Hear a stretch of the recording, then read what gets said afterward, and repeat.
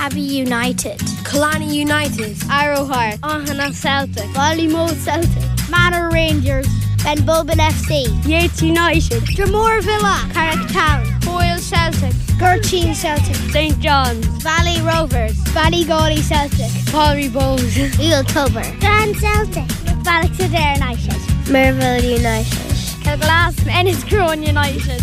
This is Youth Soccer on Ocean FM!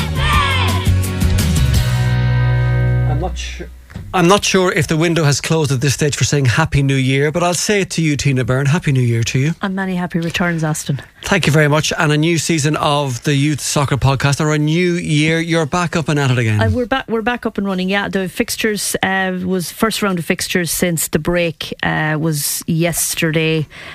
So I decided we may as well get stuck in. It's like going back to work. You know, you might as well just get cracking again. You know. Yeah. Now the break was strategic for the Christmas break, the bad weather, pitches, and also there was the new registration system coming online for soccer nationally. So it was an opportune break.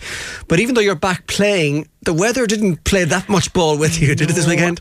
Well, to be honest with you, like yesterday, there was, as they call it, sometimes sideways rain. I mean, there was the conditions were pretty horrendous. And I have to say, in most of the games that I'm going to feature, there's a significant reference to the conditions, because there was not only wind and rain, there was, like in some cases, there was borderline sleet and whatnot, so it wasn't ideal for the youngsters to be going back out onto the pitches. But as I always say, sometimes it's the snowflakes at the sideline that feel it more than the kids. The kids seem to just, I think, to be honest with you, a lot of them were anxious to get back to a routine of competition and get back into the different weekends for the different age groups and get back up and running again.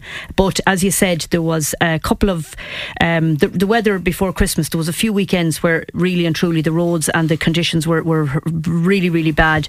But the FAI wanted a shutdown because they were transferring over, they were migrating data from one registration system to another. So they sort of didn't want complications about is players registered, etc. And then there was the standard Christmas break. So to be honest with you, most people wouldn't have had any football since probably, I'd say, a good 4 weeks at least. It was around the 8th or 9th of December when the first bad weather weekend kicked in. So look, we're back up and at it again. So a couple of matches that I particularly followed yesterday. One of significance that caught. Yes, the first ever girls underage soccer match at Mitchell Curley Park in Sligo. That's right, and it again, it's Merville United were the hosts. They played Tubbercurry, Real Tubber, which again, short stint down the road for them, and a girl who would feature quite a lot on the Merville United under 12s is Ava Culreevy. She seems to be a little bit of a sharp shooter. So there also was a couple of newcomers who are playing with Merville now, Niamh McNamara and Emily O'Brien. So I think all in all, a good day out. It's notable, the first girls competitive game up at Mitchell Curley Park, so nice and strategically located. People passing by, walking their dogs and all that. I'm sure they were wondering what the activity was. And again, a good humoured game, and Merville coming away with the win 1-0. Very good. Now, because we're just getting back up and running for the new year after the break, not all the results are collated yet, but we're going to go around Sligo Leitrim and pick out a few of the feature games. Under 13 Girls League, Tina, Calry Bows and Gurteen Celtic. That's right. Calry, they were playing up in the showgrounds Astro yesterday. Calry under 13s and Gurteen Celtic were the visitors in, but Calry seemed to have the turkey gone quicker, because they scored 3 goals. Hazel McLaughlin, Keela Ward and Carla Yonker, they won 3-0, so a good win. Unfortunately, not a magic day for Gurteen Celtic, but I'm sure it's their first game back. I'm sure they'll go back to the drawing board and come back for their next fixture. But a 3-0 win there for Calry Bows. And in the same age group, Yates United against Boyle Celtic. Yeah, now what I caught my eye about this game was because it was it was Yates United's first under 13 game since the 21st of October, which is a lot. But a lot of any weekend that the representative teams are playing, any players from those clubs, those fixtures are sort of left out because they'd obviously be a couple of players down. So it's interesting, like it shows you how long you can go without a game, given other fixtures, representative fixtures, etc. But it was, Boyle are very, very strong in the underage girls, but Yates have a lot of pedigree behind them, and again they emerged the victors there. It was 4-2 in the end. Hope O'Brien, who was a prominent member of the under 13 representative teams, Emily Dunn scored. So they had a good squad out playing, so they were happy with that. So they came away with the win against Boyle Celtic 4-2. So again, Boyle will go back and I'm sure do their homework. But again, Yates would be one of the stronger teams in that division. So no shame in that loss there. Okay, we're not forgetting about the boys either. The under 16 league this weekend. Yes, under 16. Yates had a very good win over Strand Celtic. Everybody doing their notes for matches, the narrative mainly was terrible weather, cold, wind and rain, and Strand Hill probably on a sunny day is one of the nicest places to be, but when that westerly wind and rain is coming in, it would be difficult. So I was impressed to see that there was a lot of goals scored. Again, the wind may have had a factor in that. For Yates, the goal scorers Adam Burgess, Mark Greer, Sean Timoney and Finian O'Mahony. I'm not sure who scored for Strand, but there would be good. They would be two of the stronger teams in that league, and always well polished and well coached and all that. But the bragging rights went to Yates on this occasion. So well done to them. And Rail Tubber in action too? Yes, Rail Tubber girls, they had a good, I think it's under 15s, under 15 girls. They had a very good win over Dromahare. And again, Hannah Kelleher, she again another prominent player for Rail Tubber, fine player. She scored the 2 goals for Tubber. Dromahare pulled one back, but I think time was against them, and the Tubber girls went back up the road with that 3 points under their belt. So they were happy campers from that. The other game that I didn't really know this competition, I won't say existed, but I wasn't familiar with it from before, but it's a national trophy under 16 round 2, and Sligo team Benbulben FC were playing in Cleavera, and the East Galway United were the visitors, so they had the trip down to Cleavera to play.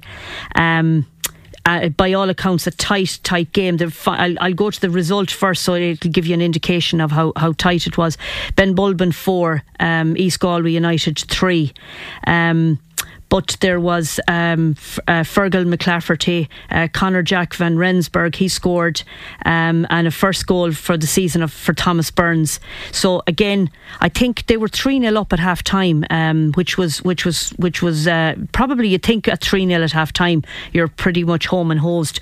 But East Galway, and on the Benbulben FC page, they said deservedly pulled it back to 3-2. So I'd say maybe the Benbulben lads sort of took their foot off the gas a little bit, and they pulled it back to 3-2. So I'd say that was a bit worrying for Benbulben.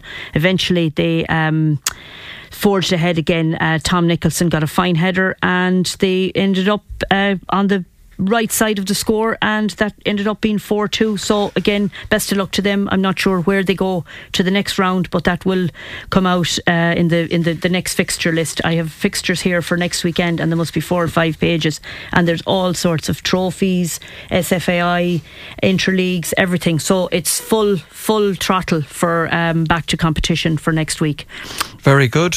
And speaking of Benbulben FC, a couple of their players selected for the Sligo Rovers representative action this season. Yes, I picked that up. Now I know there's probably other teams, so as they say, don't shoot me because I only mention these guys, but it's just that whoever is active on the Benbulben FC Facebook page, they do a really, really terrific job with keeping it up to date. So I see that Matthew Gillen, Ryan Lang and Darragh O'Sullivan have been selected for the Sligo Rovers under 14, and that's no mean feat, because don't forget, it's not just lads from clubs around Sligo that go in for trials and all that. There's normally players from other sort of fringe jurisdictions like Mayo, Roscommon, Donegal, South Donegal, that they would come down. But the three guys have started their training. I think they've started maybe on Friday evening.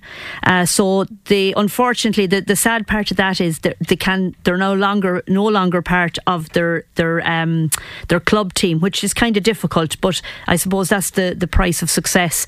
So they finished up with the Benbulben FC in their age group just before Christmas, wherever their last game was, and they're in now in the showgrounds, and I'm sure it's a great experience for them, and they can only learn and improve and all that. So the best of luck to them, and I will try and do a little bit of as players are picked from different teams, I'll give them a mention from each club as I see it on the social media pages, because that's where I get a lot of my stuff, apart from going to matches and meeting people and chatting and all that. So well done to those three guys, and best of luck in your future soccer career. We haven't spoken to you, in fact, since the conclusion of the World Cup. Were you happy with how it finished? Well, to be honest with you, I know my Uruguayans let me down badly. But yes, we won't be picking your lotto numbers this year. That's our New Year's resolution. But to be honest, I think I forgave myself 10 times over, because an awful lot of I think for me, the group stages were some of the most unbelievable fixtures and results and happenings. And I went back, I looked over a few of my prediction sheets that I did for some club fundraisers, and I really and truly, I certainly had Germany going through, the as they say, the probables and the possibles. I was really so far out with some of my predictions and whatnot. But I do think that in the end it was probably fitting the way the final went. But big shout out and kudos to Morocco. They made it extremely interesting. But there was some great games and great scores and great, for a World Cup that took probably a lot of a hammering before it ever kicked off for the right reasons. I think when the football started and there was some fantastic matches and all that, it all in all, I think the tournament was good. I don't know what your feeling on it was, but what did you think of the?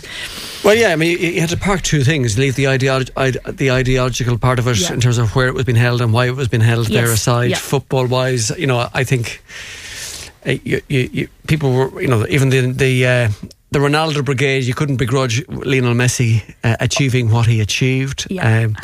I thought the presentation ceremony was ridiculous. Oh yeah, Mr. Infantino in his white sneakers. I think those. But anyway, I'm digressing. Football-wise, there was lots to talk about, and lots to celebrate. So many, I think it brought, for me, I think, to watch a team like Morocco or Croatia, or where you identify with them, even if it's only on a race population ratio, where you say, well, look, they don't have, and maybe their setup is different and all that, but even down to how it doesn't mean that because you have the Bundesliga in Germany and that you're strong and that whatever, it doesn't necessarily mean that success is always going to be there. So I think for a team like Morocco or Croatia have pedigree, and they're always slick and strong.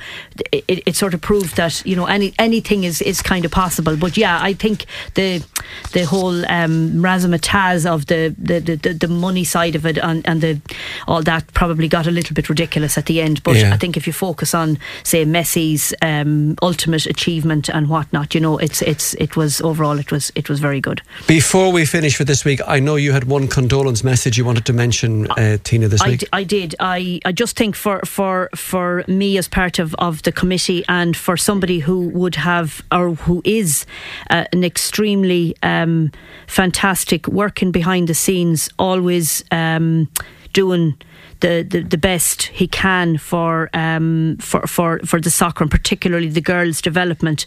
Instrumental in how far it has come. I just wanted to wish, or to extend deep condolences to Brian Chambers on the death of his dad. Since I've been on last over Christmas, I mean, Brian is extremely active with Yates United and with the emerging talent and with all the girls' side of things, and a very, very, very unassuming, quiet but very, very good, effective guy. So again, I just wanted to extend on behalf of the league condolences to him, and in fact to anybody involved in the soccer who may have lost somebody since we were last on. You know, it's a difficult time of year to lose people, and you know that's unfortunately it's just it was something I wanted to just mention today, because Brian has been sort of part of this soccer for a long number of years, since I've certainly been involved. Yeah, and indeed, since we last spoke, Tina, we spend every Sunday talking about the budding Pelés in Riverstown and South Sligo and North Sligo and West Sligo and Carrick and Drumahair each Sunday. The original of the species has gone up to the football arena in the sky. That's right. I mean, it's kind of funny. I always say like that somebody famous in different circles, like if it's music or sport or something, sometimes when they pass away at Christmas, say, because people are off and whatnot, it just but I think for Pelé, I saw lots of quotes and lots of stuff written about it, and it's very, very interesting. I mean, I think his humility and his where he came from and where he started, and him going off to win a World Cup, his first World Cup at 17. I loved the humility about the man, and I think that's part of the old style football that maybe isn't as evident in today's game. But it's interesting. Him and Georgie Best probably would be, of course, two of the biggest names for soccer. But he will be missed. Tina, we're out of time. Yep. Thank you very much. Talk to you next Sunday. See you next week. Bye bye. Abbey United, Killarney United, Arrow Heart, Ohana Celtic, Ballymote Celtic, Manor Rangers, Benbulben FC, Yates United, Drumore Villa, Carrick Town, Boyle Celtic, Gurteen Celtic, St John's, Valley Rovers, Ballygawley Celtic, Palry Bows, Eel Culver, Dan Celtic, Ballochadare United, Merville United, Kilglass, Enniscrone United. This is Youth Soccer on Ocean FM.